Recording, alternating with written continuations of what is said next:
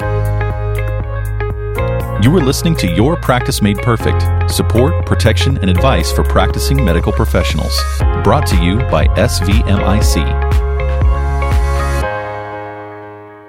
Hello, thank you for joining us on today's episode of our podcast. My name is Brian Fortenberry. Previously, we have spoken with our guest today.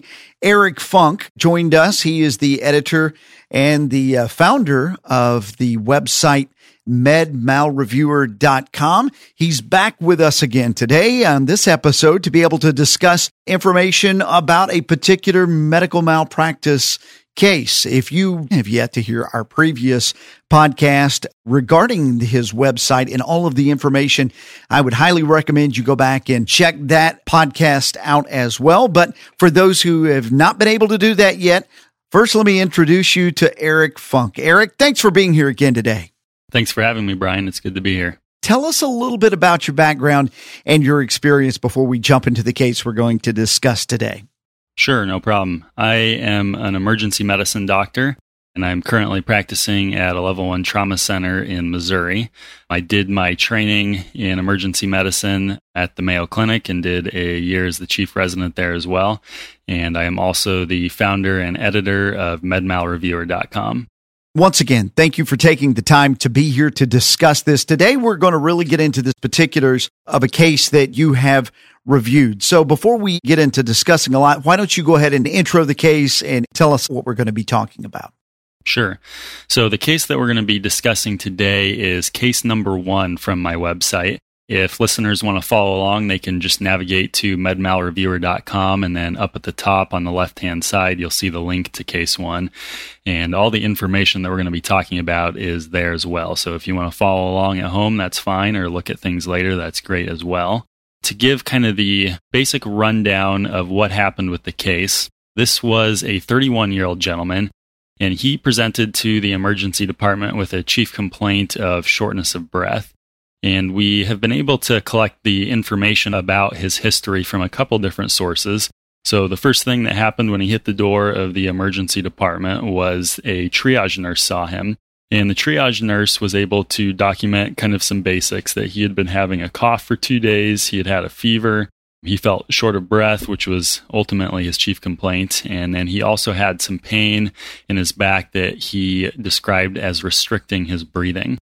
So after the basic triage history was completed, some vital signs were obtained. The patient was found to be febrile with a fever of 102.8 degrees Fahrenheit. He was noted to have a fast heart rate at 136 beats per minute. He was also breathing fairly rapidly at 26 breaths per minute.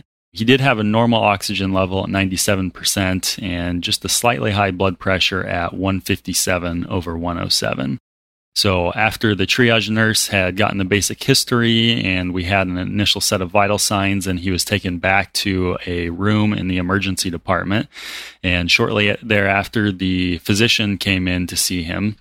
The physician's note is documented there on the site, but basically the physician didn't notice anything that was too different from the triage nurse assessment. The physician additionally noted that the symptoms were worsening over the past couple days. The physician also noticed that there was some chest pain along with this, so now we have some pain in the back as well as some chest pain in the front, and that the patient had also vomited earlier. But the patient was a 31-year-old, and so he was relatively healthy otherwise. The physician then went ahead and did a physical exam of the patient. Just looking at him, it didn't look like he was in any noticeable respiratory distress. The physician did document that he had a regular rate and rhythm, which would generally suggest that the patient had a heart rate somewhere between 60 beats per minute and 100 beats per minute, although we know from the triage note that his heart rate was measured at 136 beats per minute, so it would generally be considered to be outside of that regular rate and rhythm that was documented. And then the other thing that was noted on examination was that he had some redness on his right foot. So after the physician had taken the time to take a history and done a physical exam, a differential was essentially included that kind of had some information about what the physician thought could be happening. And some of the differential was taken that we can basically pull from the orders that the physician put in. We can kind of assume basically what he was thinking. And so the things that it looks like this physician were thinking about would be a pneumonia, could certainly be explaining these symptoms, a heart attack or heart failure, or potentially a blood clot in the gentleman's lungs could be the main things that could be explaining his symptoms. The doctor never explicitly said what they were thinking about, but we've essentially deduced that from the tests that were ordered. Gotcha. In particular, the tests that were ordered were a complete blood count, a complete metabolic panel looking at essentially the kidney function, the liver function, and the electrolytes. A D-dimer test was ordered, and for the listeners who are non-medical, this is essentially a test that shows if there's any sign that there could be a blood clot anywhere in the body. And it's a test that isn't very accurate, but if it comes back negative, then you're essentially fairly confident that the patient does not have a blood clot. But if it comes back positive, then you have to do a little bit more looking to see if that blood clot may actually be in the lungs. And then the other blood tests that was ordered were blood cultures, and that's essentially looking for a bacterial or fungal infection within the patient's bloodstream. The other tests that the physician ordered were a chest x-ray, so that's obviously going to show if there are signs of pneumonia or a few other abnormalities can be seen there. A DVT ultrasound was ordered, and essentially what that is an ultrasound will be done on the patient's legs to look and see if there's any sign of a blood clot in the legs themselves. And then the final test that was ordered was a CT scan of the chest. The rationale or the thinking behind ordering the CT scan of the chest is going to be to show the physician if there could potentially be any blood clot within the lungs. So those were the tests that were ordered. The patient was given some treatment while they were waiting for the results of the test. They were given Toradol, which is a pain reliever. They were given some muscle relaxant, Tylenol, and then they were also given some antibiotics and some antifungal as well. The physician's note mentioned that he was suspicious that the redness on the foot may be related to a fungal infection. So that was the treatment that was given. And after a time period in the emergency department, the results came back and they found that on the ultrasound of the legs, there were not any blood clots in his legs at all. The x-ray of the chest didn't show anything abnormal or unusual. The lab test came back overall not anything too concerning, with the exception of the D-dimer that was fairly elevated. And you'll remember that that's something that tells us if there's the potential to have blood clot in the lungs. The final thing, and the thing that ultimately caused a lot of the trouble in this case, was that the final test that was ordered was the CT scan of this patient's lungs. And unfortunately, the physician hit a little bit of an issue when trying to get this study completed. And the issue was that the patient unfortunately weighed too much to fit on the CT scanner. The equipment in this emergency department wasn't large enough to handle the patient, and so it would have been unsafe to put the patient on the CT scanner to get this study done. And so at this point, the physician had kind of a couple different options, and they essentially elected to go ahead and discharge the patient home with treatment for bronchitis and a foot infection. And so the physician felt that even though they had ordered this study and that they initially felt that it should be done because it was going to be too much of a challenge to get this study done, that it just wasn't worth doing, and went ahead and diagnosed him with an alternative diagnosis, being a bronchitis, which could certainly explain some of his symptoms, and the foot infection itself. So that was essentially the first visit to the emergency department, and the patient was discharged and went along his way. You obviously see from this history that is documented there, for the most part, a relatively healthy guy, but something is going on here. And obviously, we wouldn't be discussing this if something bad had not happened. So what was the ultimate outcome of the case?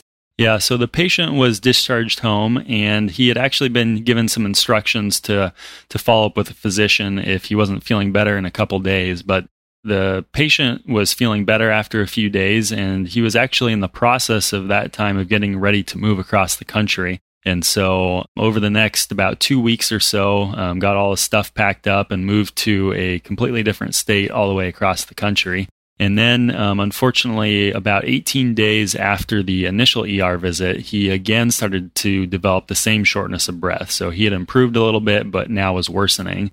And this time, in addition to having the shortness of breath, he started to have some episodes of passing out. And so the family was understandably concerned by this and ended up calling 911, given that he kept passing out, and he was taken to a different hospital, to an emergency department. And on the ambulance ride in, his shortness of breath really became quite severe. And unfortunately, just as they were arriving to the emergency department, the patient lost pulses and went into cardiac arrest. So the ER doctor who was working has this patient come in who has CPR in progress, and they're doing chest compressions. And they made heroic attempts to save his life, but unfortunately were not successful.